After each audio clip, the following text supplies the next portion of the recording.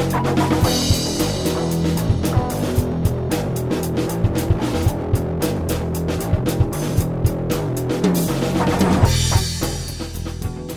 to The Walking Dead, the officially unofficial podcast for The Walking Dead on AMC. I'm Jim. I'm Aaron. And today we're talking about Season 10, Episode 14, titled Look at the Flowers. I know everybody remembers this. Come on. How could you not? If you didn't remember it, the show will remind you a little bit. So we have an announcement before we get to the meat of this episode. We had to do things a little bit out of order to make room in our schedule for some personal stuff that's coming up. A friend's coming into town. And you probably know that friend. It's Jesse from Personal Arrogance. Been a long time friend of Bald Move, and he's coming into town. And more recently, Bad Books by Worse People, the podcast. Yes, he does have his own podcast. So he's coming into town, and we're going to take a little bit of time off to spend with him. And so we had to record this a little bit early, and that means there will be no feedback podcast this week. So if you're looking for that on Friday, sorry, but it will return the following week. So actually, no. It won't? It won't return the following week, will it? Because we're recording things in a weird order. Maybe it'll be back. Who knows? The only thing I know for sure is this week, no feedback podcast. Yeah. I think it's all going to sync up just fine. I'd have to consult my calendar otherwise. Yeah. We'll be all good to go by the season finale, and we should have everything all fixed up and to schedule sync by then. Yeah, for sure. So let's talk about this episode. Aaron, what do you think of it? I really like this episode. I want to talk about how it fits in with the larger structure of the season, or more specifically, how the last episode fit into the larger structure of the season. And I still have I felt like we had the season finale, or at least the penultimate episode, like 2 episodes ago. And now it feels like, or I was wondering, I was like, well, what the next 3 weeks is just going to be like this super long, denouement, just like this, and because but that's not how The Walking Dead usually rolls. Walking Dead usually has like a big hammer at the end of every season. This isn't The Wire, like where the hammer comes on the penultimate episode, and then the last episode's essentially dealing with the aftermath and setting up the next season. This typically leaves you with a massive cliffhanger. With the death of Alpha, with the scattering of the Horde, with the division of the Whisperers, I don't know what the thing is. Is it going to be some horrifying thing that Eugene discovers on his travels that doesn't involve bright pink coats and machine guns and zombie based skit humor? Is it going to I don't know. But this episode I thought was excellent. I thought it was excellent in how it's kind of laying tracks for a Negan redemption with a key player in the form of Daryl. I like it that, if you're going to have Carol do a clearing episode a la Morgan, having her haunted by the vision of her recently slain adversary, reminding her of all of her past failures, of all her past attempts to keep people safe. I thought that worked really well. King Ezekiel saying goodbye to Jerry really hit me in the feels. Like, I was kind of unexpected by that. That feels like a final goodbye. Yeah. Maybe I wasn't the death mask hovering over Jerry. Actually, was he just borrowed it from the King for a couple episodes, it turns out. Yeah. And that whole thing, like them going forth and discovering new lands and stuff, felt really cool too. I really liked this episode. I liked it a lot. All right. I didn't like it quite as much. I was pretty meh on it, actually. I think I came away with a couple of questions that I'm not sure the episode wanted me to have. Like, what is it actually that Carol wants? I feel like I was supposed to get by the end of this what she actually wants, but I did not. And maybe I'm dumb, but I didn't feel like the episode really answered that question. Or maybe it wasn't intended to. Maybe it was just raising the question. I think you're right that they didn't answer that question, and it's still a lingering one in the air. Sure. Okay. All right. Well, then I don't feel so bad about not picking up what it was trying to put down, because it wasn't putting anything down.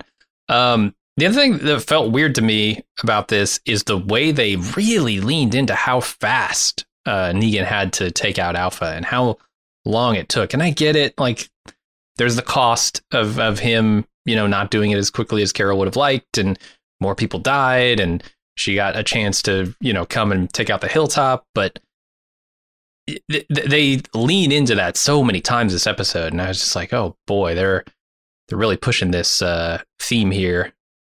And I don't know. I mean, maybe on third watch, I actually did get a second watch in on this, even though we accelerated our schedule.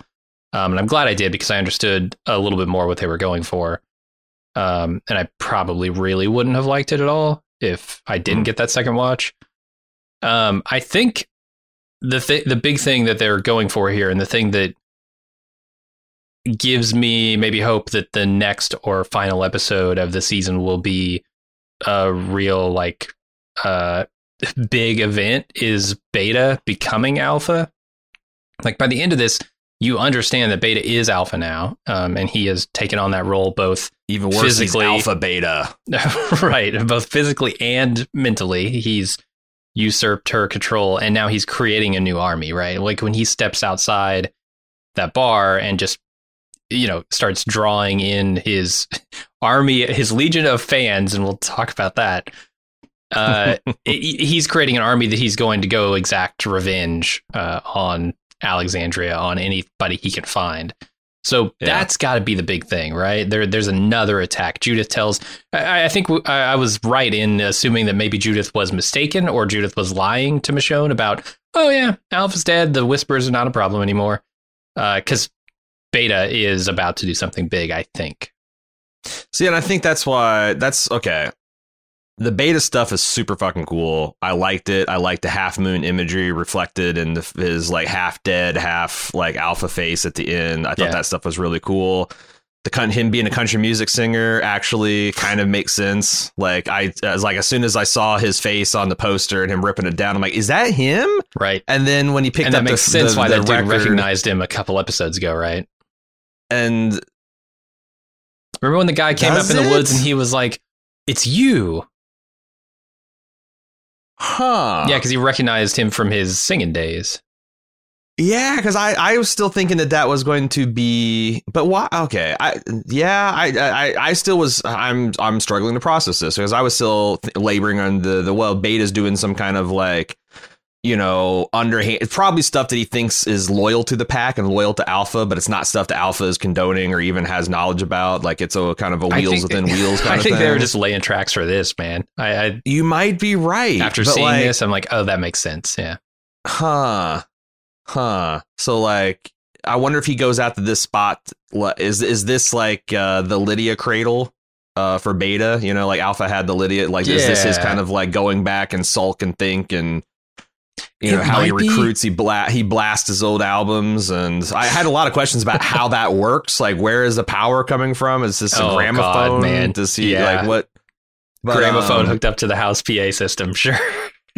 But see, wouldn't it not have flowed so much better if we got the Michonne episode at the minimum of next week, if not the week after that? I think so. I think at the end of this episode, Daryl could come back to Alexander and be like, hey, you're not going to believe this, but Negan fucking killed Alpha. The Walker, the Whispers are leaderless and are trying to worship Negan as a god. They're the pack, Magna said the pack is 90% destroyed at this point. The Horde's 90% destroyed. I could feel that the mood in Alexander would be like V-Day, we fucking won. We did it. We did it again. Not knowing that Beta is out here for one last suicidal, and even it's kind of cool in the one of the things I thought was interesting about them, you didn't do it fast enough. You didn't do it fast enough. And Negan's like, well, I'm not on a suicide mission. I'm not trying to get myself killed here. It's a nice parallel to Beta, who's got a mission and a suicide complex, thinks he's already dead. Right. So I think you're supposed to understand that he's going to inflict a lot of pain and misery. And I just don't understand why they didn't have the Michonne episode happen next week or the week after even. Yeah, that's one of the things that I really love about some of my favorite shows, like Breaking Bad, for instance, is they always play with the disparity between what the parties in the show know, right? And when we as an audience know a little bit more than the characters, and we're going, oh no, they just made a very bad decision based on information they don't have that we do have, that's always exciting. That's always dramatic. Yeah, they could have done something like that when Judith calls up Michonne and says, hey, yeah, everything's good. We killed Alpha. No Whisperer threat. And we know Beta's just rounded up a bunch. I have a conspiracy theory. Because I noticed that they ripped Denai Guerrera's credit out of the intro sequence. Like, what? Done. She's out of the show. She is no longer. She's not a main cat. Well, I wonder if the fucking bean counters at AMC, God bless their souls, you know, we talk about them all the time, how much we love them. I wonder if they're like, you know, if you cut Denai at this mark, we can cut her out of the quarter of the season. And it's her final appearance. Whereas if we have her final appearance at episode 15, we got to have her in main cast or like. And I just wonder if like it's literally like they're trying to get a couple $100,000 out of Denai's wallet. maybe. And if you think that they wouldn't, surely they wouldn't be that petty and heartless. I will remind you that they fucked a teenager who already bought a house and signed up for college in Georgia. Like a week or two after y'all did that, let him I'm gonna write you out this season. Chandler. I feel sorry. So I put nothing past these people. And like I said, I was shocked too. Like I was like, because I just, you know, I was watching the credits and I kind of always do. I think the intro is kind of neat and it gives me time to like finish my intro notes and all that kind of stuff.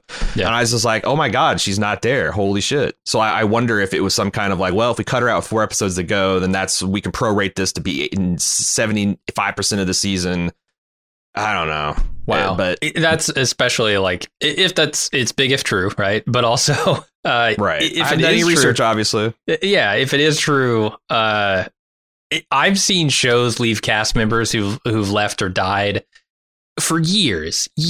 Like they'll be in season 2. They'll have a 5-season run and they'll leave them in there for the whole time. So yeah. No, I've seen the same thing, and I know that like the credits are like a very tightly. That's something part of contract negotiations. Order of who is main cast, who is special appearing, who is the guest star, who is also featured, who's like all that stuff is all handled in negotiations, and it means something that literally like as the dust from her car pulls out of the AMC parking lot, they're just like ripping the Denai signs down. I think.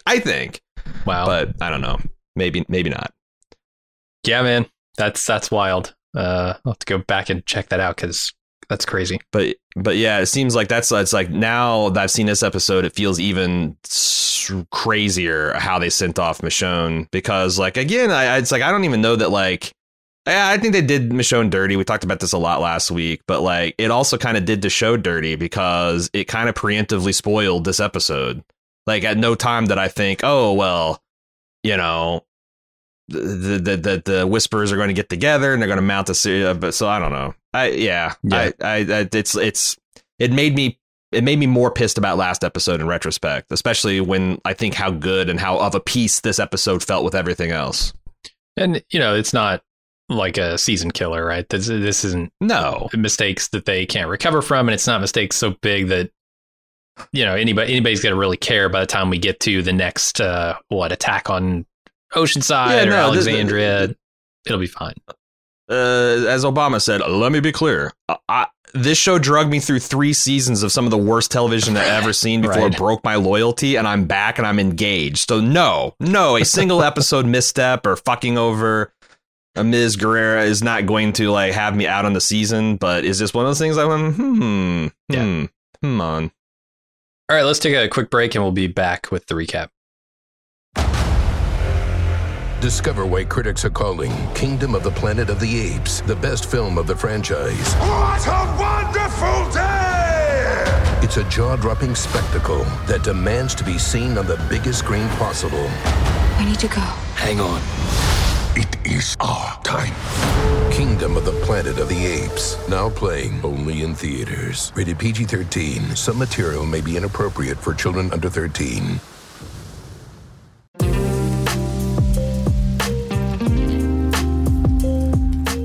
We try to make it super easy to support making podcasts at Bald Move. Just join the club. But some people aren't the joining type, or maybe they're already in the club but want to add a little bit of gratuity for an especially great season of coverage, or for a podcast that really spoke to them, or gave them that bit of support in a tough time. For these, and for whatever other reason you might have, our tip jar is always open. Head over to support.baldmove.com and click the donate option to say, hey, keep doing what you're doing. We appreciate it. Once again, check out support.baldmove.com for all the great ways to help me and Jim keep making the podcast you love.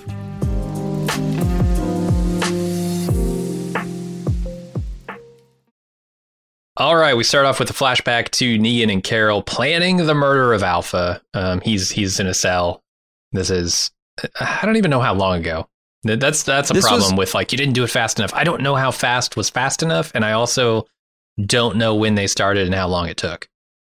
This is after, you remember when those bullies pushed Lydia to the ground and Negan came and or was it Lydia? Anyway, one of the female bullies got killed, hit her head up against the building and killed her. And they were going to kill This him. is that night. Yeah. So I just don't know how much time, like actual time, has passed. Has it been a week? Has it been 6 months? I don't really know. I guess the weather might tell you if Walking Dead cared about the weather, but I don't know that they do unless it's a set piece, right?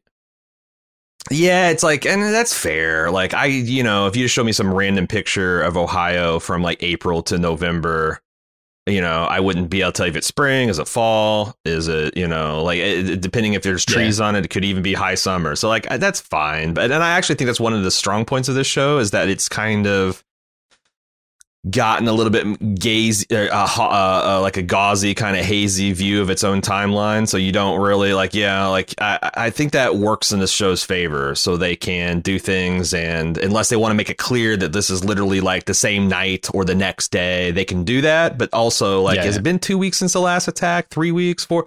It's whatever seems right in your own mind, We do find out that it's been 7 years since Negan was put in that cell. And we knew there was like a multi-year flash forward somewhere in last season. We knew that.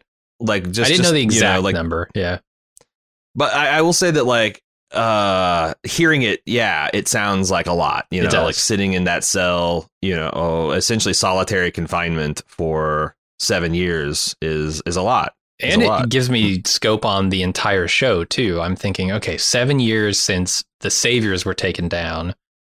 How many years were before that? It's been well over a decade into this apocalypse. We're in a decade, right? Yeah. Like I'm saying, it's 10 to 11 years. And I know there's a Wikipedia article that has like this entire timeline, but obviously until I get caught up, I'm not checking that out. No. And the show doesn't come back to it much, but here they did, and I was grateful for that. What do you get somebody for the 10th anniversary of the zombie apocalypse? Oh, that's like cardboard, mask. Wood, skin. It's skin. It's 10, skin. Of course, 10 years of skin. Yeah. So Negan's rightfully questioning like the consequences if they fail. He wants to know also what's in it for him. She says he can prove himself to the people and she'll make sure they remember it as long as he does it fast enough. And this is the beginning of the fast enough theme here. We flash forward to Carol putting Alpha's head on a spike. And Negan wants Carol to take him back to town now and tell him what he did, but she says, "No, I need to be alone for a while," and just walks off. So leaves him in the wind as still the monster that Alexandria thinks he is. Carol's the monster, right? Oh, yeah. Oh, I hate it. I was like, shame on you, Carol, for this, because like Negan is trying to redeem himself. He's trying to do right by Alexandria, and you are fucking him. And Carol, I thought it was interesting the distinction they made explicitly. Like, Negan's like, I don't want to do anything that lead to the destruction of every man, woman, and child in a settlement. And despite what you might think, I'm not down with that, And then she says, I just need this done. Mm-hmm. Kind of like the way she's been she doesn't as long as Alpha's dead, she doesn't care who else gets taken down with it. She's consumed. This is Ahab white whale territory, which they've been telling me that all season. And but I kept on thinking that every time Daryl gets one-on-one, he's going to be able to talk her out of that or something. But no. Right. And now I don't understand the impulse of not wanting to. Does she think that Negan is dangerous and actually I'm just going to go wander the earth and you can go get fucked and I hope you die because you were my tool? If you, I got the idea that this is a real betrayal. This isn't just I'm going to wander the woods for a week, do a mud mask, get my mind right. And, I'll be back and everything's going to be, I think she's just I've reneged on the deal. Yeah. Or I guess maybe she totally reneged on it, but also she might just be letting him twist in the wind for a while she gets her head on straight. I can't tell. I can't tell if she intends on coming back or not. The way that Carol's constructed as a character, I don't see her ever forgiving Negan. I see her using him, manipulating him, but like forgiving him for all the pain and misery and death that he's personally visited on this community. I don't see it. Yeah, it's tough because in this episode, they asked the question, what does Carol actually want? And she's been hard to read ever since she went Rambo, right? Down to the point where like she gets into Alexandria and starts baking cookies for all the kids. And we're like, oh, she's changed. She's happy now. Nope, never mind. Those were fake cookies. That was fake happiness. She's haunted by all sorts of things still. I don't know what she wants. Does she want peace or does she want a JSS? Like, I think she wants to die. I think she wants to die. I think that's what the episode kept on confronting her with, and her saying, I don't want that. But she specifically said, I want to be left alone. And but then she conjures Alpha, and Alpha's like, oh, you could have picked anyone. You picked me because I get the job done. And Alpha motivates her to get the fuck out from under the boathouse and go on. Just JSS. Like, but maybe she said picked anyone to get her to like kill herself too, or be okay with dying. Because like, man, that's the thing is like Carol is just a multi-layered onion of trauma. Like they go all the way back to the Ed days of her being this like beat mousy housewife, right? And like like and some points like Alpha even like inhabited the spirit of her dead husband, like running her down, gendered slurs and insults and. Telling her she's brainless, worthless. Like it was, like I said, it's great because like, we have this history. We know beat for beat, like all the time she's tried to, save herself, save her family, save the people that she loves. All the time she's failed. That makes all that poignant. But like, I think that's the thing that Carol doesn't want to front is like Carol is not suicidal, but she wants to die. She's tired of this. And I'm wondering like, what is the arc going to be that kind of leads her out of this darkness and gets her back to genuine peace?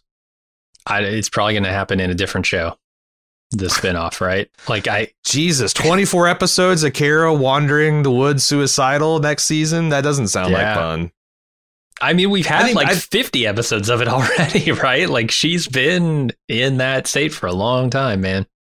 I hope next season is about her finding how to move on so that we can start the Daryl Carol arc with a kind of a fresh slate, Okay. That'd be nice. That would really turn me off as a new show watcher if like I felt like a large part of Daryl Carol spinoff is like relitigating past Walking Dead stuff. I mean, obviously they're the same characters, so like everything we said about Carol being a trauma onion and, Daryl's is one too. Like, I'm not saying they need to forget that and never revisit it. I'm just saying that like, 24 episodes plus another season of her.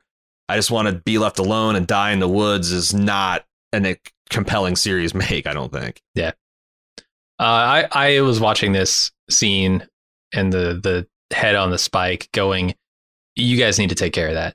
This job is not done and you need to fucking do it because if the Whisperers find this, they are going to use Alpha's head as some sort of token, some sort of sign that she's ascended and now like the true prophet has arisen and they're going to be more fervent than ever.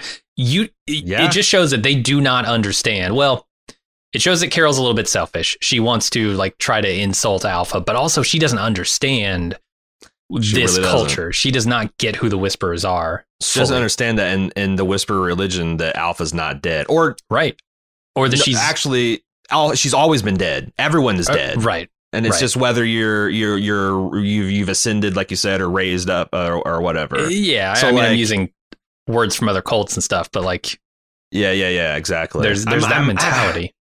We'll talk about because I'm a little bit disappointed that Beta completely killed the Alpha head at the end because I thought it would be really sick for him to like wander around with her like strapped to his back like some kind of fucking oracle that he pulls out just to talk to every once in a while or like to judge people like let's see what Alpha thinks of you nom nom. It's gonna think the same of everyone, right? Right. But like, I just think that that's an nice unhinged quality to Beta that, like, although, you know, strapping her half of her face to yours too is also pretty fucking sweet. For sure. Or imagine if, like, he set up like some kind of Zaphod Beeblethrox Hitchhiker's Guide to the Galaxy, like rigged it up so she's on his shoulder like a second head or something. Wouldn't that be fucking rad? Wild. Come on, Nicotero. You didn't lobby for that? Oh, plus, I'm sure he did. It wasn't in the budget. Samantha Morton's Deadhead performance was really good. And I thought the effects, like, there's a couple times where I'm like, they're just holding Samantha Morton's decapitated head. Oh, yeah. Like, how is this actually happening? How can they not show a deer with CGI, but they can put a person's head in someone's hands? Like, what the hell? Yep. I wonder if some of that's animatronics, too, if they made a cast of her head and then...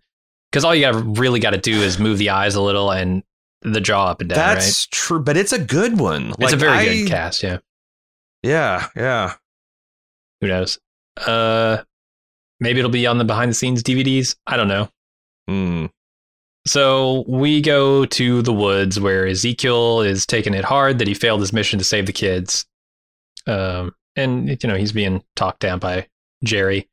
Magna shows up, and Jerry's happy to see her, like really happy to see her.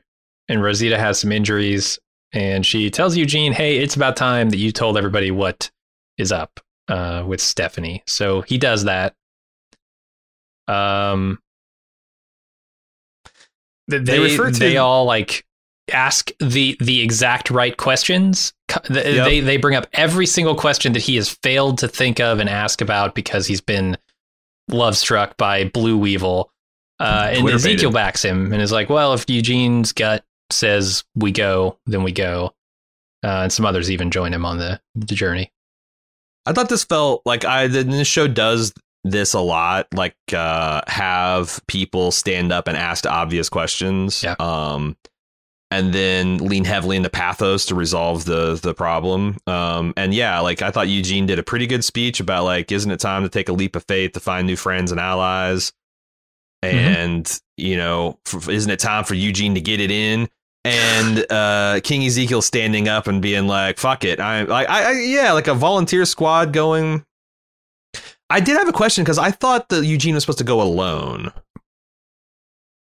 Did she say that? I can't remember. She must. I mean, surely the show's not so stupid that they would like go back or Eugene's like, oh shit, I forgot I was supposed to be here alone. But I don't know. I kind of think I thought it was handled pretty well. That, like, it's not an insane concept, and if you're risking 3 of your people to go and perhaps make contact with yet another community that you can have a fruitful, you know, collaboration with, like, why not? I mean, the real question is, like, are you going to get a governor type, right? Because they had a similar thing going where the governor seemed normal and cool when they met him, and then he turned out to be a monster. So you can't, it's hard to trust that, like, even your eyes won't deceive you. Maybe they go there and they've got an awesome community and everybody's so nice and they have food and medical supplies and doctors, which are in short supply now. But then 6 months down the line, they integrate and then they fuck you, right? Yeah. Once you lower your guard down, you find out the man behind the curtain is actually a monster, and it's too late. Yeah. I mean, those are all risks. They named. I think this is the first time they mentioned this mysterious hilltop medic, Alex. Yeah, that they've had the whole time. I guess. Why not? Yeah. Are we ever going to? Have we met Alex? Are we going to meet Alex? Feels like they need to cast this guy already. Yeah. You know, it sucks that I've learned Alex's name before Boston Rob, but them's the breaks. And then the other kind of half of this scene is Yumiko telling Magna to go with them so she can go on some adventure and it'd be good for her. But Magna turns it around and says, actually, you should leave with them instead. And she does. I guess this was like adventure.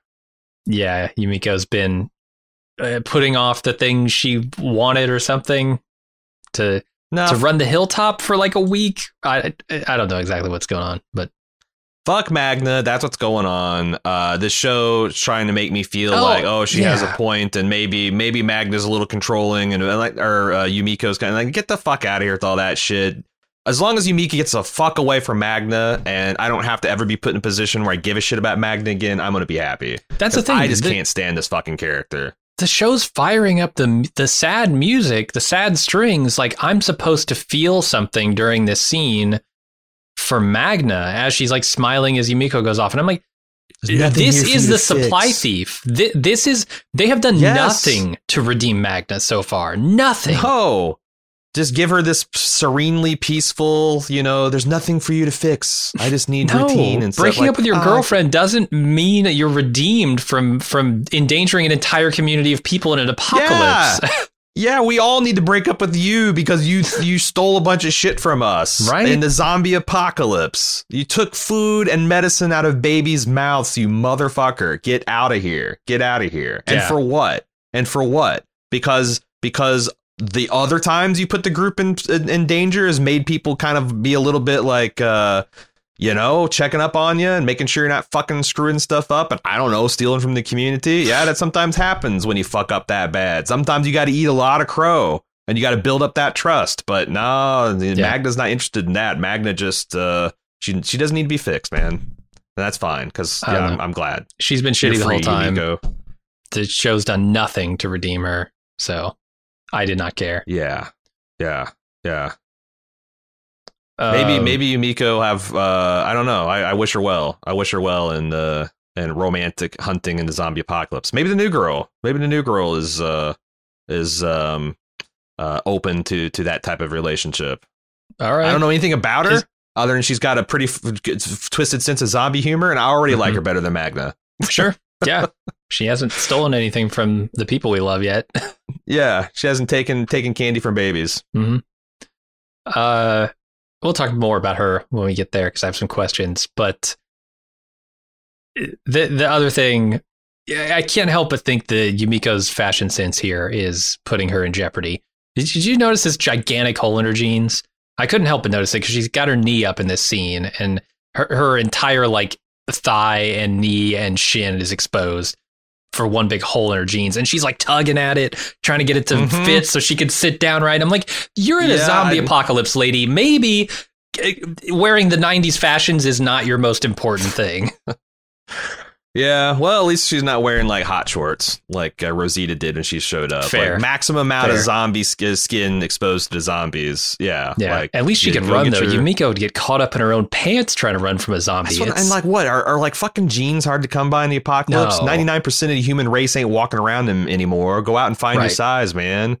Ride a couple miles on the washing machine, get them all nice and washed, and put them on. Yep. Throw some stones in a bucket and stonewash those bad boys. Get your fashion and your function. Mm-hmm. Just saying. All right. Beta finds Alpha's head on the spike, and he has one of his guys take off the mask and then pushes his face up to Alpha, saying, "Do you hear what she's saying?" And then she gets a bite of him. And then he takes her head down, cradles it in his arms, just like I thought he would.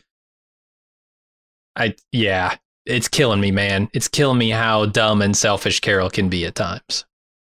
It is. And Negan. Yeah. Negan, when Carol says, "Okay, Negan, I'm reneging on the deal. I'm heading out to the wilderness. Fuck you. I'm gone."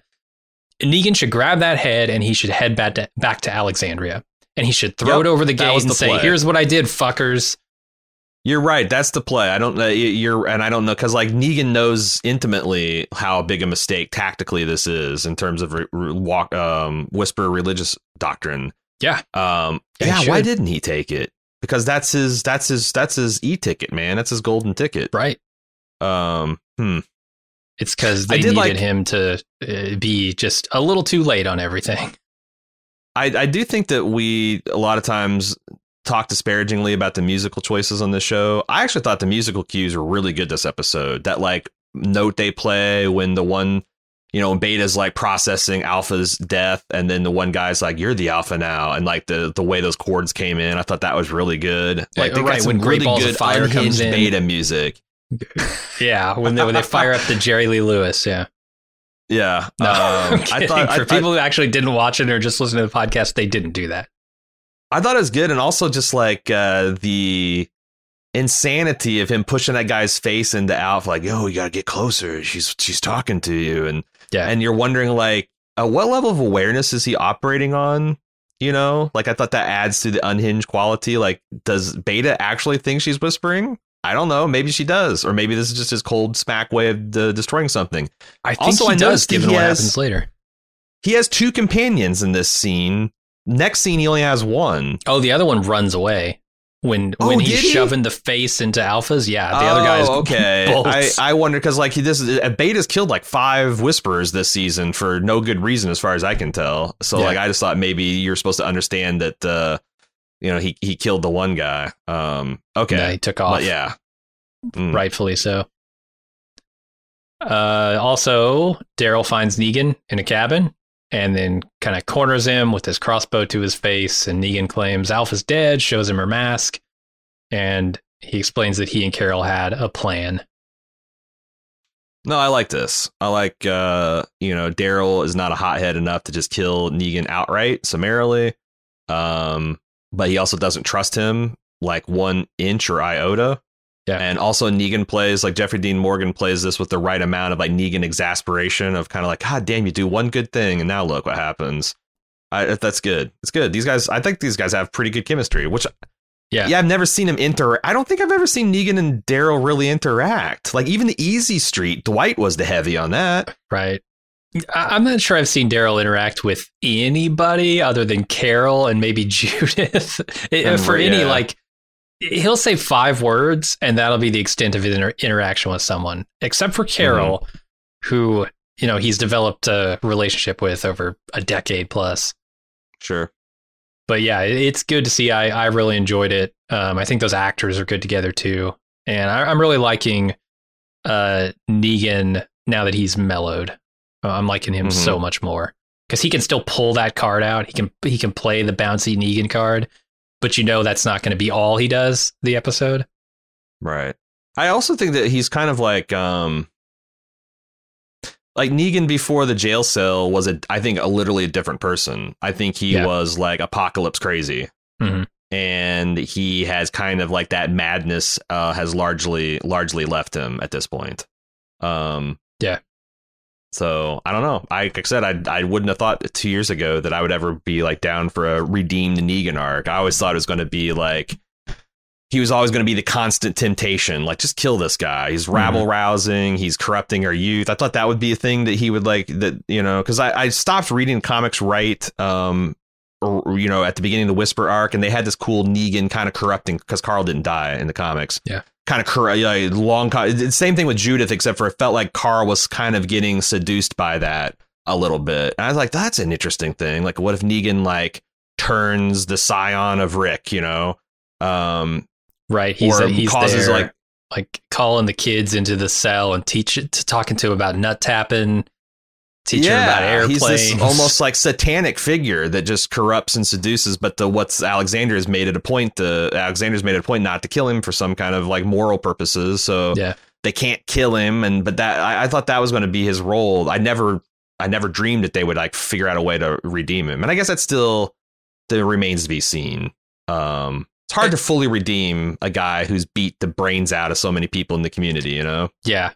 I'm with you on that, but also they've done a remarkable job. I'm 99% of the way there at this point. So, yeah. All right, Carol takes a walk in the woods, and Alpha appears to her, claiming that she's always watching.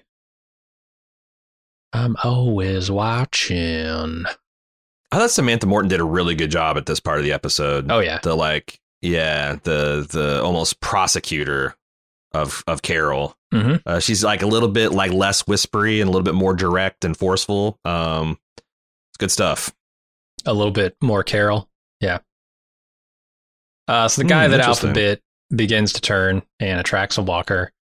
Beta kills this dude, and lets the walker rip him apart, and then goes inside a hotel where he sees a poster for Half Moon, a guy who's like a country singer, and then destroys it along with the guitar. Mm-hmm.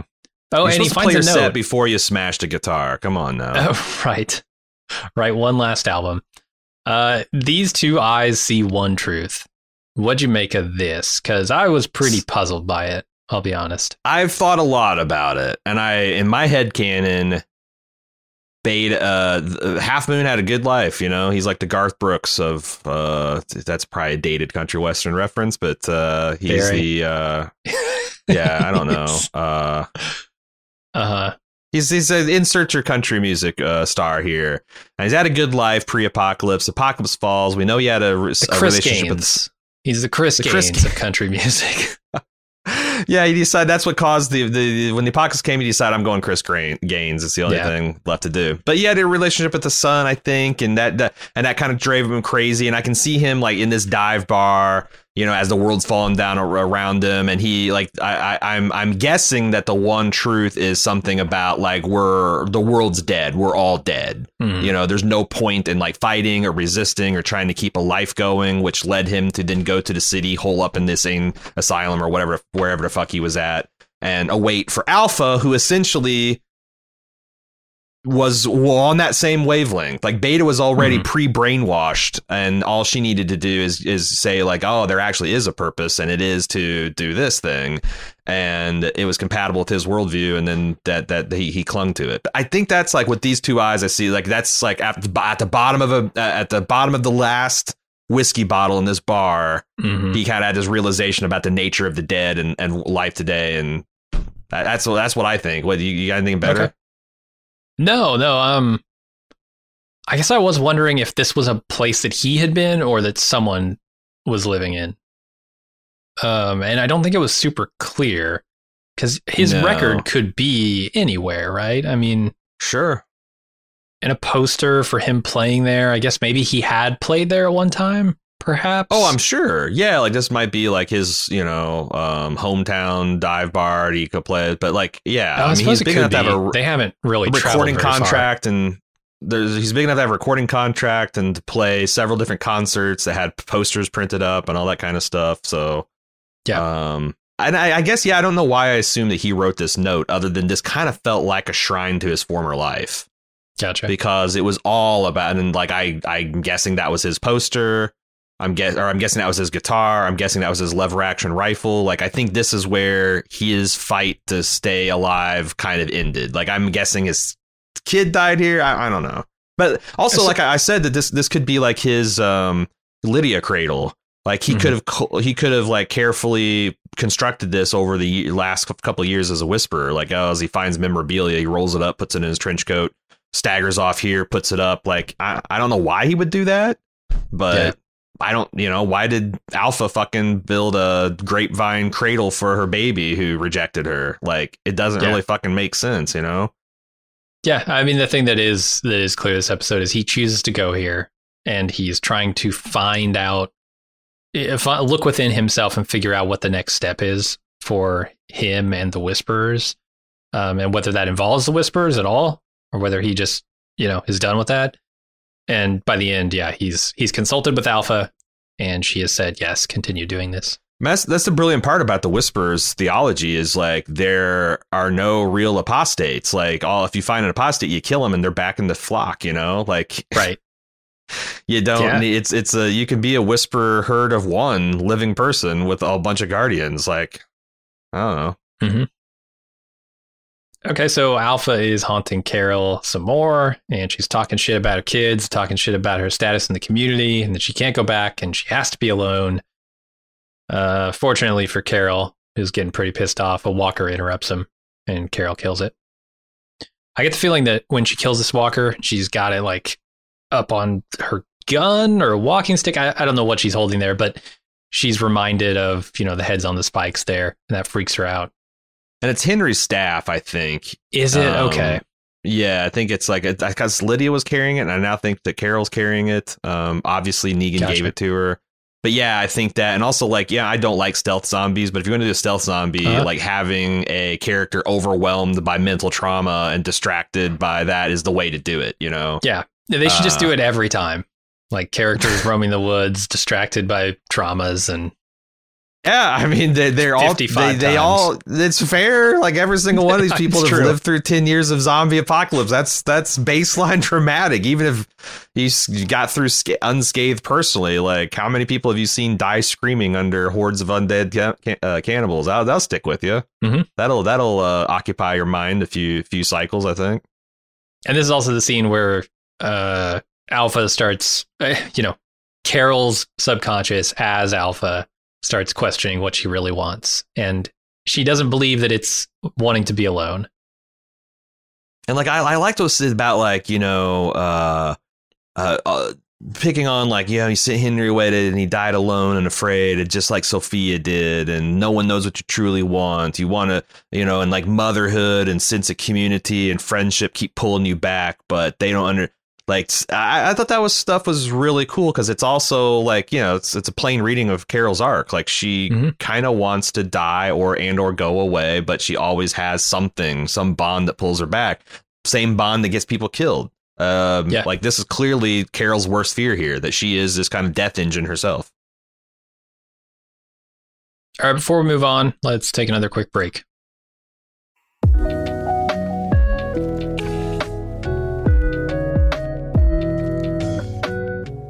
You've been listening to quite a few Bald Move podcasts now, but you're not in the club? Whoo boy, you are missing out. Not only are all of our premium club podcast feeds completely ad-free, but we have lots of other great content exclusively for people in the club. There's a weekly lunch with Jim and Aaron where we chat with fans about anything and everything from TV and films, food, fun, life advice, and more. But there's also Off the Clock, our premium podcast where we talk about all the shows we don't have time for on our public feeds. Plus, you get access to our full spoiler-filled first-round movie reviews of our newly released films. Don't forget Instant Take and Talk podcasts, where we give our hot takes and discuss television shows with our fans live and immediately after the episode airs. With mega shows like House of the Dragon coming this summer, we're going to have lots to talk about. Not to mention access to our fun and friendly community of club members, with exclusive Discord channels and a dedicated forum. It's one of the best places on the internet to hang out and chat about pop culture. Bottom line, you're helping two regular type guys in the Midwest make the content you like to listen to, which some would say is reward unto itself. Help keep the lights on and the bits flowing at Bald Move. And get some awesome content for yourself. Head to support.baldmove.com to join the club today.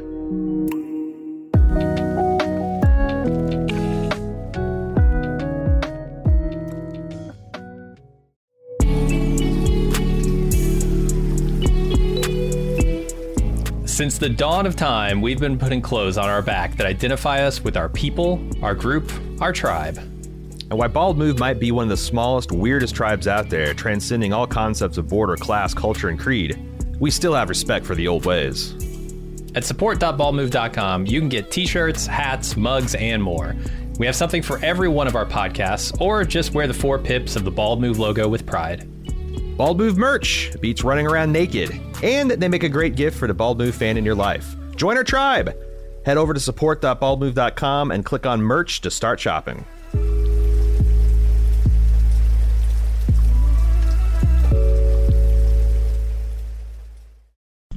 All right, next up, we're on the road with Eugene, Ezekiel, and Yumiko, and Eugene asks some candy questions inspired by the train tracks that reminded him of his mother. Ezekiel is not enjoying this conversation, or really any conversation. And they come across some walkers in cages and decide to investigate the area. Somehow they split up. They decide that's the best idea here. And Ezekiel has to kill some walkers while essentially choking on his cancer. Why did they stop? So this is just an opportunity to show how weak Ezekiel is becoming, right? Yeah, because but still strong. They don't find anything here. They don't it doesn't lead anywhere. They just continue on after this. But yeah, Ezekiel's having a hard time. It's a good thing he didn't fight his face's mortal enemy, a single sheet of corrugated aluminum. Boy, that would have... He had no defense. He had no defense against that. But unfortunately, it was just a couple lame zombies he was able to kill. I want to see Eugene deploy his arsenal of impressions. Oh, God. What do you think his best is? I feel like they're all like, tell me somebody you want to give an impression of. Matthew McConaughey. Tom is a flat circle. pretty good. Is this Eugene? It's pretty Is this Eugene quoting things in his voice? Like Morgan Freeman. Morgan Freeman. Oh, Andy, it was the longest night of his life. It's just Eugene quoting the movies in his voice. He's like, that's his arsenal of impressions. I think you're right. I could. Yeah, I want to see him deploy it. You can't. This is Chekhov's arsenal. You can't do this and never revisit it, man. Come on. Sure. The next time King Ezekiel throws a talent show, his right before I'd say, hey, King Ezekiel's about to die talent show. You got to sign up for it. You got to sign up for it, man. Hell yeah. I got to see. I would love to see it. All right, so nothing happens there except for Ezekiel coughs a bunch. Daryl binds Negan's hands and leads him back while talking about what happened to Hilltop. Or at least I thought he was leading him back. He's leading him over to where Alpha's head is claimed to be. So we find that out later. It's clearly that's what Negan's like. Hey, look, I can show you where the dead head's at. And yeah. Not a lot to go on in that scene. So I'm going to keep rolling unless you stop me. Beta sees a record that really fascinates him and throws it on the house PA, which attracts walkers from near and far.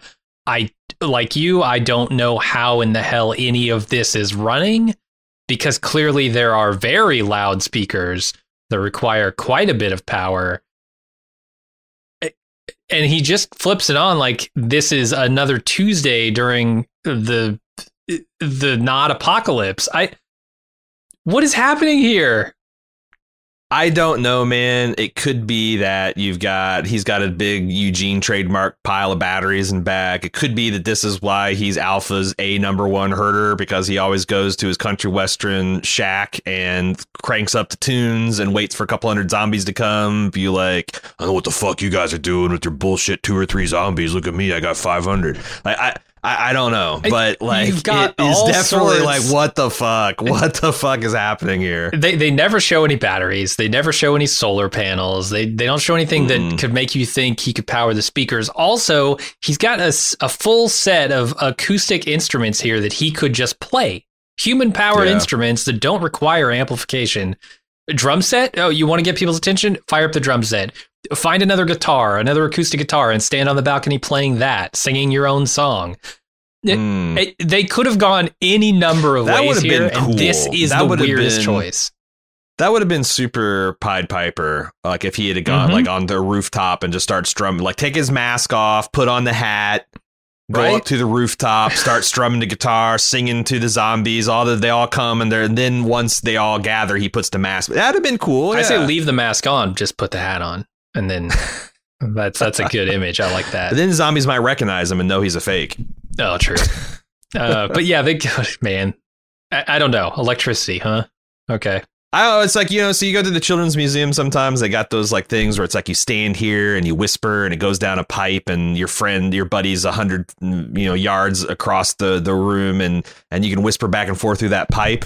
Maybe he's just got like a huge amount of like PVC. He's got a gramophone playing into like a 12-inch PVC storm culvert that then splits off into all these pipes, and it's just the magic of acoustic reflection. He's carried it's Sure. I don't buy it either, but do you know if Half Moon is a real artist or if that is made up for this show? Is this guy hired to play Beta because he's a country music musician who they could go this route with? Gosh, I didn't have no way of knowing that. But also, but why would you? No, they do that sometimes. I was gonna say, like, why would you cast a like semi-famous, country western singer to play this role? But I'm like, it actually kind of like if you're a fan of his and then winds up he's an actual country western singer in universe, that would be kind of extra cool. But or like casting Lady Gaga in that movie she did with American Horror Story as a vampire. Yeah, no, that made sense. No, as a singer in that fucking movie with what's Star his is name? Born. A Star is Born. Yes, thank you. Yeah. You need a singer. Bradley Coo. Hire a singer. Yeah, and here's the other thing. I thought these were perfectly cromulent country western songs. Like usually shows when they're trying to do some kind of like so maybe it actually when they're trying to do like we always talk about, we always rag on Lost, right? We are all everybody, like what kind of like this is a hit song and you guys are supposed to be kind of like goth rockers and this is the fucking shit this is your hit. What the fuck? Yeah. I thought this was pretty, if this is indeed fictional music, this was like not bad. Like yeah, not my kind of music, Simpson, but sure. You know, kind of like, you know, pondering about things and yeah, it's not just about losing your dog and your truck breaking down and that kind of shit. So it felt, I will say at times, almost shockingly thematic for what was happening on screen, which to me says they wrote this in 10 minutes in the writer's room specifically for these scenes. But that's what I'm saying. It's surprisingly good because I think that's exactly what they did. And like, this is one of the things where it's like, it doesn't sound like if I heard this on the radio, I'd be like, oh yeah, this, you know, I could see this being a hit. Sure. This could be burning up the C&W charts. Which makes me think also that this dude that they hired to play Beta might actually be some kind of musician. He's got a good singing voice. Again, if that's him, because they also could have just dubbed them over. You know, they do that all the time, right? Yeah. Okay, Carol's still being haunted by Alpha. She goes out to a boathouse and brings the roof down on herself while she's digging around. Trying to get that canoe out of the top shelf. She's always trying to revert to boat person. Okay. Yeah, because I wonder, like, what the fuck is she going for? But yeah, there's a canoe up there in the rafters she's trying to pull down. Gotcha. But this is the to me the most brutal, like how abusive Alpha got copying like her ex-husband. Well, yeah, he's ex, all right. You know, like word for word, like, you know, running her down, calling her this, calling her that, telling her she's brainless. She's just essentially she's a slit, a hole. Mm-hmm. Pretty gross stuff, but it's also, you could tell, like, really getting to Carol. And also, like, I thought this is a really like in terms of like destructive inner monologues, I thought this is a good visualization of that, because I've suffered from that. Like, I have a constant inner critic that's always tearing me down. And like, no matter what you do, it's kind of like, you know, you could be having a great day and then the critic's like, oh yeah, you think you're winning in life? Well, let me tell you about all the shit you've done wrong and what a worthless piece of shit. Like, the way it's just constant, like intrusive, and you can't make it stop. I like that. I thought that was really cool. It made me feel a little sympathy for Carol. And I think by the end of the episode, at least the way that I interpreted this, with a sort of JSS mentality, is Carol is a killing and survival machine fueled by hate, and that she is using Alpha as fuel in this, in these scenes in this episode. I could be totally wrong about that. That's just how I was trying to interpret it. But yeah, I mean, either way, it works pretty well. Before I figured out what was going on, a lot of times I thought that was like the strong part of me talking, you know? So like, it could, you could be right. It's like her negative internal critic, but she's using that to like kind of like, you know, fuck the haters kind of thing. Right. The one, I think this is new information. Carol wrote a letter to Maggie about the Whisperer situation in Alpha. That's one of the things that Alpha taunts her with in this scene. Oh. And I'm like, why did they tell us that? And what does that mean?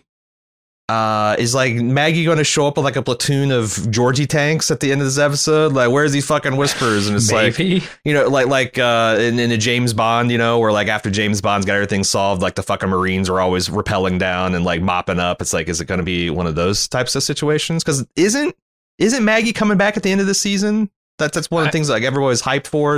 I think so. I think she is. I think she has an episode in those like 6 extra episodes. If I remember right. And then, yeah, she's definitely going to be back for next season. Or she's in the finale, maybe? I'm not sure exactly. They teased that, because I think that's like, first of all, like, why has anyone else wrote to the former leader of Hilltop saying that Hilltop is on death's door? Like, if you got some fucking Georgie Power come, you know, bring her Secret Service and whatnot down here and we'll all throw records at him or something. But like, every leader who's tried to take over has been murdered. We need you back.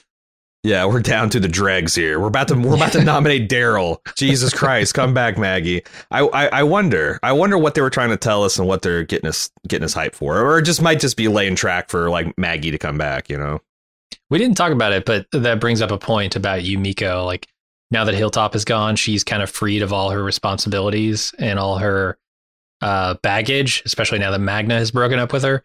And so she is free to kind of like go off on this adventure, right? And live some kind of new life free of the expectations she had for herself in her old life. And I think she talks about that either coming up or she has already talked about that. It's also because I've also heard a lot. I mean, it's been intimated by people's like, pointed questions and whatnot, that maybe Fear the Walking Dead is kind of collapsing into The Walking Dead. And I'm wondering if like this sojourn wherever they're going is going to have them meet up at the Fear the Walking Dead bunch, so they can start doing like crossovers and stuff, and maybe remix the cast a little bit, because they're going to shut the one down. I wonder if I wonder if The Walking Dead's not so much ending as it's merging with some of the other less successful properties, with a core nucleus of people that we're familiar with and cheaper contracts of new people and all that. Yeah. It would be interesting. It'd be a good time to bring Heath back. They just reminded us that Heath exists. Sure. In this universe. Heath is a thing. He could be in this city, right? With these people. Yeah. Yeah. Uh-huh. Just opening door after door with his magic key cards. That's right. He's got like the key to tomorrow. Turns out was that little card. All right. Let's move on to Negan taking Daryl to where Alpha's head used to be, but it's gone now. Daryl says he didn't do it fast enough, which really annoys Negan. And Whisperers with guns get the drop on him, but they end up kneeling to Negan, who has become the new Alpha. Negan's laugh here when he realizes what's going on is like so fucking cool. Oh yeah. I love it. Like, yeah, he's I love just this like, mode yes. of Negan, now that it's not his only mode. Yeah. Especially since he has like, he takes his time to taunt Daryl about it. And come on, Daryl, time for you to kneel to the Alpha. And also like, using this kind of like way to be like, you're all right. I do like being the big man. I do like this. I do like that, before he lowers the boom on the other Whisperers. But Daryl saying, go ahead and shoot me. He's like, hey, don't threaten me with a good time. I don't know. The thing is, the scene is weird too, because like no one actually thinks he's going to shoot Daryl here, right? The show wants us to think that. It's playing it like that's the tension here, but there was no tension to me at all. I knew exactly what was going to happen. I thought it was not probable, but plausible that Negan would be like, you know what? I've tried to do everything. I've sat in your goddamn cell. I've saved your children from a blizzard. I have assassinated the leader.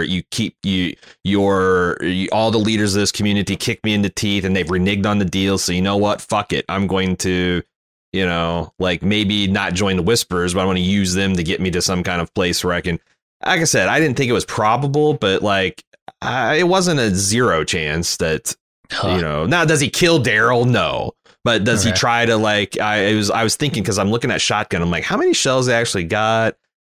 Is that powder wet? Like, how often do you, like, how do you like, and that was one, he's got a double barrel shotgun. He only had one shot in it. So like, I thought it might be something to where like he pulls the gun on Daryl and click but nothing happens. And then chaos ensues.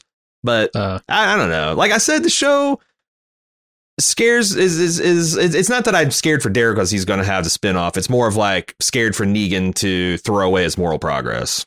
Does that make sense? Oh yeah. That would make sense. I just didn't see it as any possibility. It was a 0% chance in my mind, and I guess maybe that's foolish. It turned out to be right, but it bled all attention out of the scene for me. I was like waiting for him to do the thing that he was inevitably going to do. Do you think? I don't know. Like, I'm surprised Negan untied Daryl right away. I thought he would like maybe. Oh no! Yeah. I don't know. So I could untie you, and then you're gonna have a fucking crossbow in my head and all that kind of stuff. Right. But keep the upper hand while still doing the right thing. Right. Yeah. Right. Yeah. But I guess I don't know. They're becoming buddies. I guess. Yeah. No, Negan's just full on. I'm just trying to be good mode. Yeah. I'm just trying to like to be honest. I'm just trying to prove to you that. Yeah. All right, Beta watches the walkers crowd around the hotel, enjoying his new army. He peels his mask off, revealing himself to be the guy who recorded the song he's playing. I think at this point, I actually didn't realize it.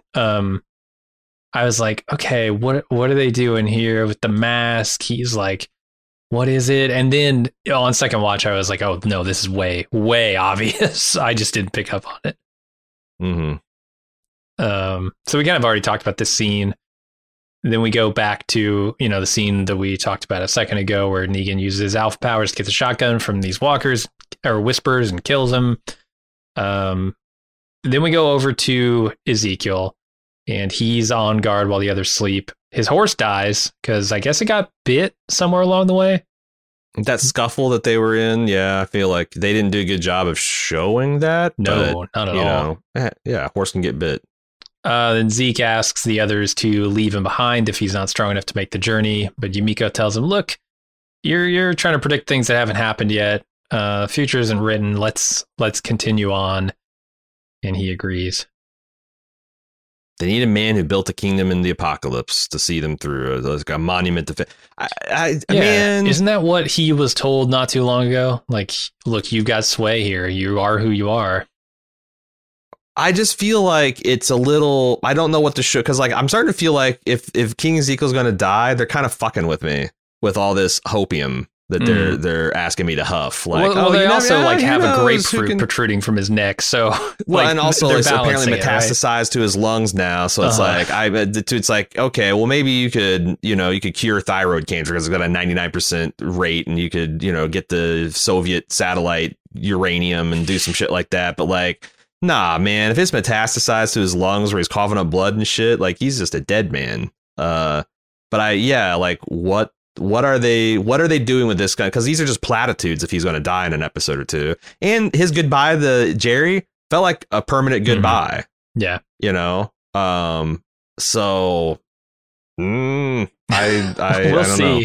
I mean, he's all right. This is a crazy theory. If you want crazy theories, he's gone to a city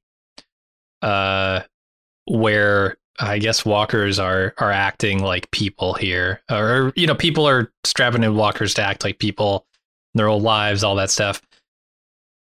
The city has a hospital, right? The hospital has equipment. Apparently every building has tons of electricity, as evidenced by Beta's bullshit. Any chance they've got good doctors there who could actually like get him on some chemo, and they get hooked up with Georgie's group, and who knows? Like they could have full on oncologists there. I don't know. I mean, and maybe that's what they're getting to. Like, hey, sometimes you got to take a risk. You got to look for new allies, and it's open up some new allies. So like I'm saying, like it's starting to feel though pretty fucking cruel if King Ezekiel just ends up dying like to zombie or to cancer, either one. Like they're really they're really throwing those lifelines to me, and I like King Ezekiel. I don't want to see him die. Absolutely. There's no possible way this horse turns, right? Like he's mercy killing this because the horse would die of a grievous infection, but there's no zombie horses, right? I think you're right. There's never been anything other than zombie humans in this, and we've seen dogs eating them and tearing them apart, tigers getting torn apart. Yeah. Like I don't think so. Like this is just like the horse is sick and going to die, and it's a mercy kill thing. I think so. All right. Then we're back with Carol, who is still buried under the rubble of the boathouse while a walker crawls toward her, and the ghost of Alpha calls to it and tells Carol to look at the flowers. She refuses to, though, and frees herself just in time to kill the walker. And she says, as Alpha disappears, it's never too late. I thought it was a pretty cool parallel that you got the zombie who's like stuck in the wood gaps between the barn, like trying to get to Carol. And Carol is trapped underneath this wood, and like the zombie rips itself free and it's like shreds its skin. And then I think you're supposed to understand that Carol like maybe dislocated her shoulder or something to get out of there. It's like they both have this. I don't know. The zombie's got the will to eat the living, and Carol's got the will to not become the dead eating the living. Is kind of, they've done this before, like We Are the Walking Dead, and like they do these parallels. I thought this was a pretty skillful one. Especially with Carol like passing out saying essentially it's never too late, But what is she saying? It's never too late for what? And also, good question. Because there's like, I think this ties back into the what does she actually want? Also, like I thought it was pretty effective. The Alpha's like, if you live and you go back, you're just going to get Daryl killed. She's like, I'd never let that happen. And she's like, oh, like you did with Sophie, Lizzie, Mika, Hendry, like just the list of names goes on forever. And like, what does Carol say to that? Because it does seem like in this shithole world, you know, betting on hope is the long shot, you know? And I never like, well, yeah, what you can never let. What do you mean? What does that even mean? What does that even mean for Carol to say? But I like it that like Alpha, this tormentor, this adversary, figment of her imagination is like just really twisting her up with this stuff. Yeah. I mean, that's the thing to remember here, right? This is Carol having an argument with herself, just trying to figure out where she stands on it. And so we can say all we want about how maybe Michonne's episode should have come after this. I think the one interesting thing it does by coming before this is it parallels those two, right? Because Michonne just had this vision quest where she came to terms with roughly the same thing, with people dying because of the actions. Honestly, people dying because people die in this world, right? And no matter what you do, people are going to die. It's a dangerous world. People die in this world. Whether you make mistakes or not. And I like how, and they could have done this either way, right? They could have had Carol's thing come first and the negative Nellie approach to it be balanced out by Michonne's then like more positive, healthy realizations with that. But that was going to be my argument. Yeah, that's going to be my argument. That like, if you're going to juxtapose, then like, why not do the juxtaposition in a note that ends a little bit more optimistically and also gives your character a better, more cohesive send off, and also doesn't spoil like a 2.5 episodes worth of shit for the viewer. It does make this scene richer, going for that for sure. And it gives me something to latch onto because I'm not totally sure exactly what is going through Carol's head here. Sure. Obviously, Alpha represents a lot of the negative emotions she has around her own survival at this point. But to what end, right? What does she really want? That's still a question I have. Gotcha. So Eugene's group crosses a bridge toward a city in a very short shot here. I wonder what city this is. I don't know. Also, big season 1 vibes, right? Yeah, this is very coming into Atlanta for sure. Riding in the horseback into Atlanta, past Ohio, like this is very, which is kind of interesting to do this late in the series, like almost like we're opening a new chapter. Mm-hmm.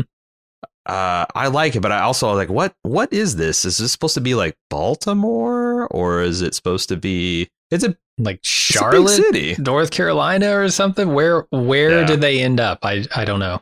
I've been stuck in the Midwest most of my life. I'm really shaky. Shaky in like, does it take 5 hours to get from Philadelphia to New York City, or like an hour and a half, or is it like a 30-minute jaunt? Like, I don't know. I've been out there and it's like I've crossed 5 state lines in 15 minutes. It's weird. Can't relate. Big boxy empty boxes out where I live. Yeah.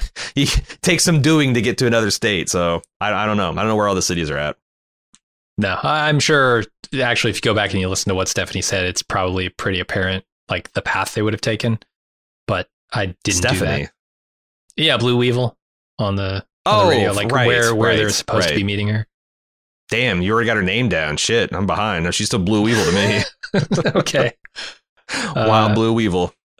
So then Negan tells Daryl that he doesn't think Carol's coming back and that he liked being with the Whisperers because of the freedom and the respect that they gave him. And then Daryl just kind of like sighs and they move along. The big sigh from Daryl after he talks about his winning personality, which to me is like Daryl wondering, God, can I do this? Can I live with this dude? See, here's why this works for me is I think that there was a glance in particular from Norman Reedus that made me think that like Daryl's starting to see the parallels between Negan and Earl. I'm sorry, Merle, not the blacksmith, Merle, his brother. Gotcha.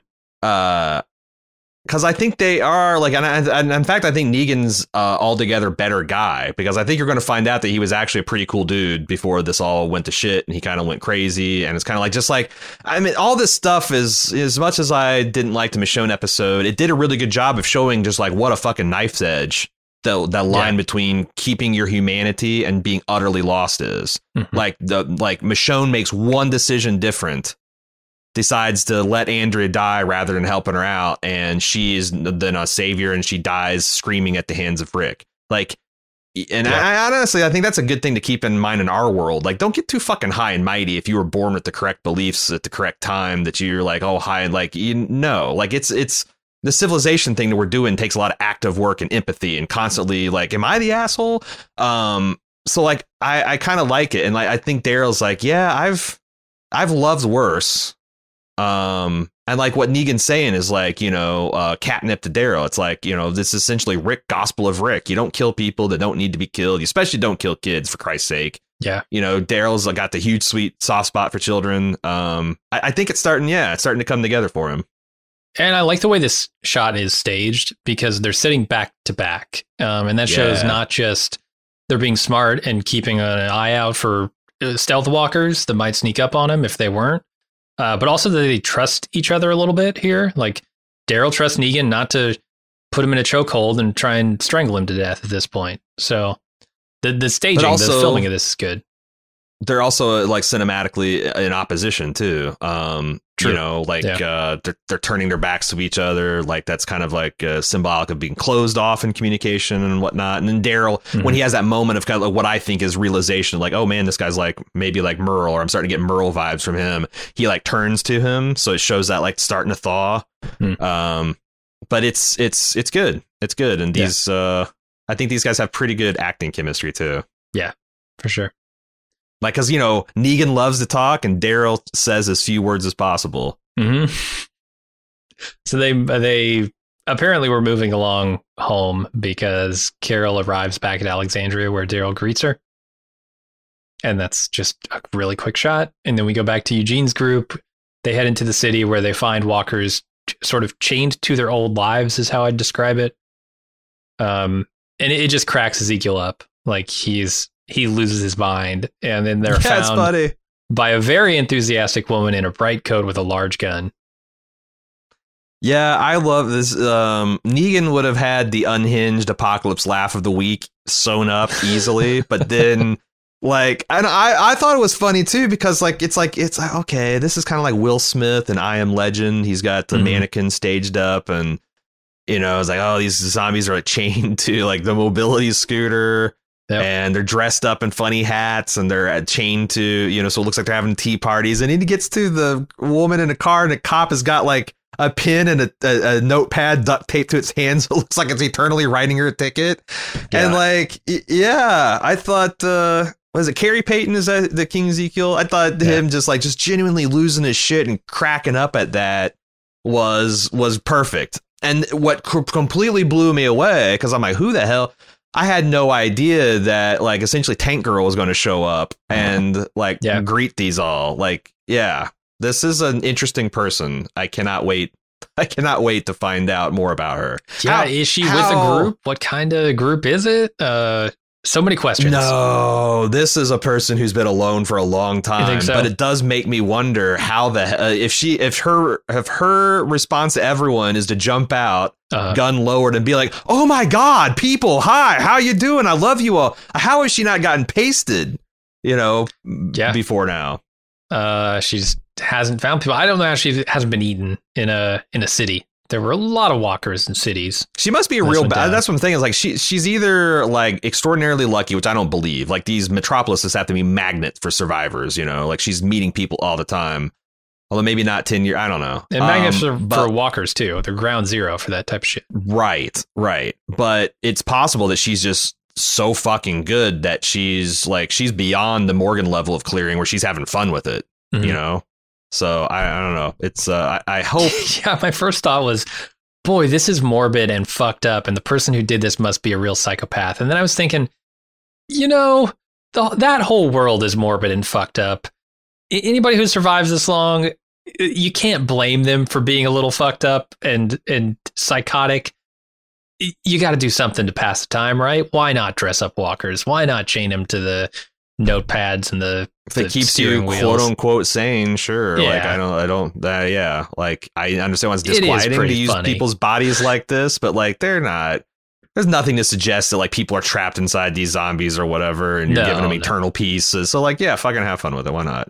Yeah. Like I don't even like, I know that this is a huge point of contention with Rick's groups, but I also often I find it interesting. Like, I think it's cool to use zombies, like chain a whole bunch of them up to like a wheel to have them and put like a rabbit in a cage in front of them, have them eternally pushing a wheel or something. Like, why the fuck not? It's a resource. I know, maybe this is revealing my apocalyptic villainy, but I've always thought, like, whenever I see, because I think Negan, like the governor, have done things like that, you know, like where they're using zombie power. I don't think I have a problem with it. It's the only true perpetual motion machine, because these zombies don't stop, they don't decay, they don't anything, right? They can just keep going forever. So these zombies are a constant middle finger to the concept of entropy. They just fuck it. We're just Energizer bunnies here. All right, then we get the final scene here where Beta stares into Alpha's eyes and thanks her for helping him to see, and then kills her for good. Then he walks out into the zombie herd to become their new Alpha with her skin and all. Never and looking more Michael Myers than he has right now in this moment. Yeah, it's a reveal when you see his face and it's half Samantha Morton, fresh corpse, half, Rob Zombie. And he's like just got this new massive crowd of walkers at his back. The music kicks in. It's really fucking unhinged. Yeah, I like it. And clearly what he's going to do is do one last, one last gas from Hell's Heart to try to, again, inflict as much misery and pain as he possibly can. I don't know. Maybe in his mind, he thinks he can win. Or that winning in the long run is inevitable. Like, there's all kinds of things he could be telling himself. But like, yeah, this guy's formidable. He's got a new herd. I'm kind of surprised that he wasn't able to maybe not, because like Beta's too crazy. But like, I think he could have got a sizable faction of the Whisperers, like a sizable splinter of that, if he had tried. But I think he's kind of incapable of being a bro. He doesn't have those leadership qualities that the Alpha had. Yeah, I'm with you. Not good at people. It's true. But that's the end of the episode.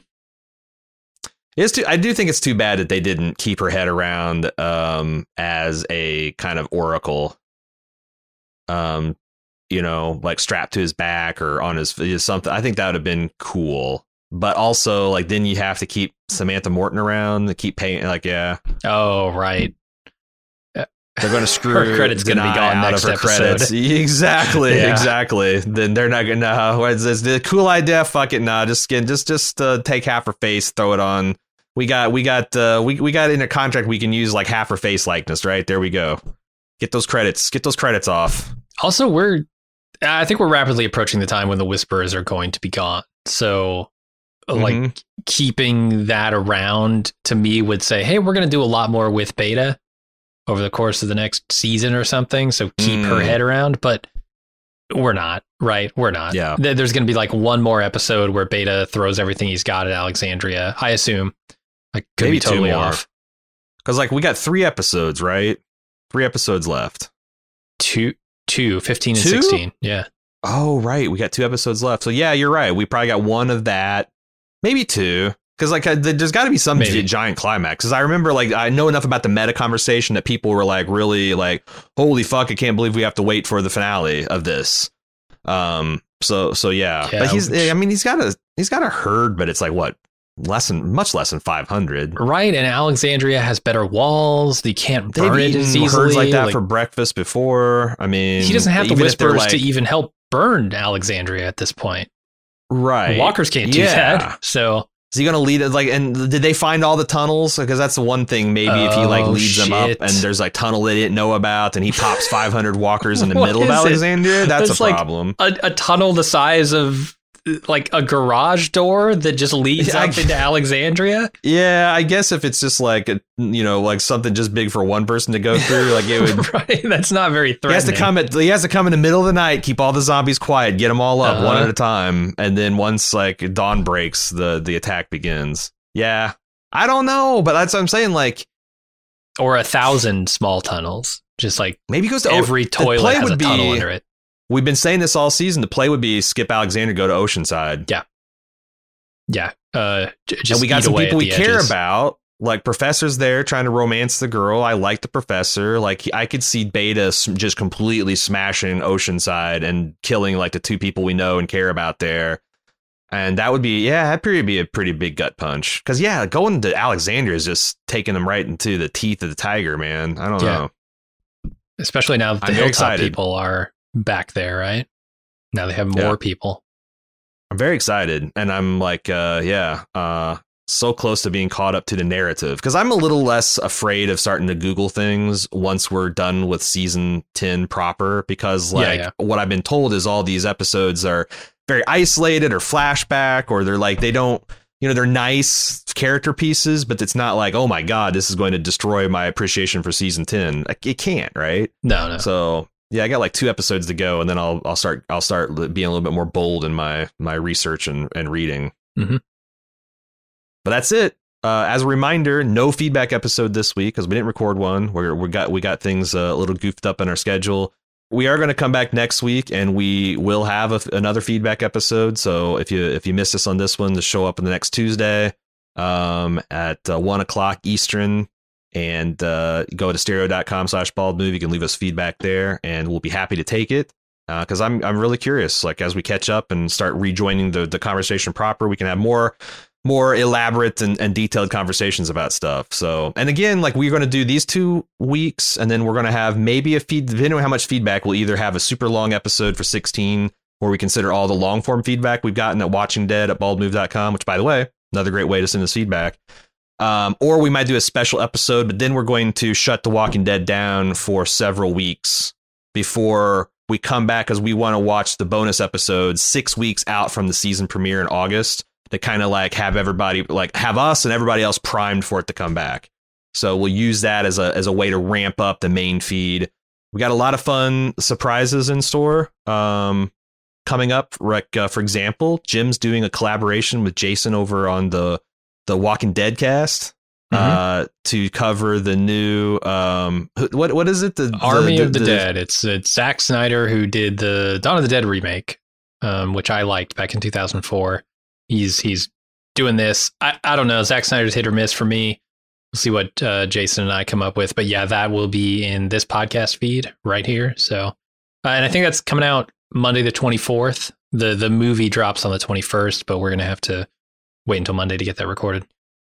And if you've been listening and watching us for a long time, you know that we've done a lot of collaborations with Jason. So it's fun to, now that we're back in The Walking Dead, to kind of like maybe do some more of that stuff going forward. So really excited about that. But we're setting to the end of season in style. Again, watchingdead@baldmove.com. If you've got some long form feedback you'd like to send us in for our consideration at the end of the episode, or join us here next Tuesday at 1 p.m. Eastern for stereo.com/baldmove, the Walking Dead feedback episode, where you can just record feedback in your own voice and play it.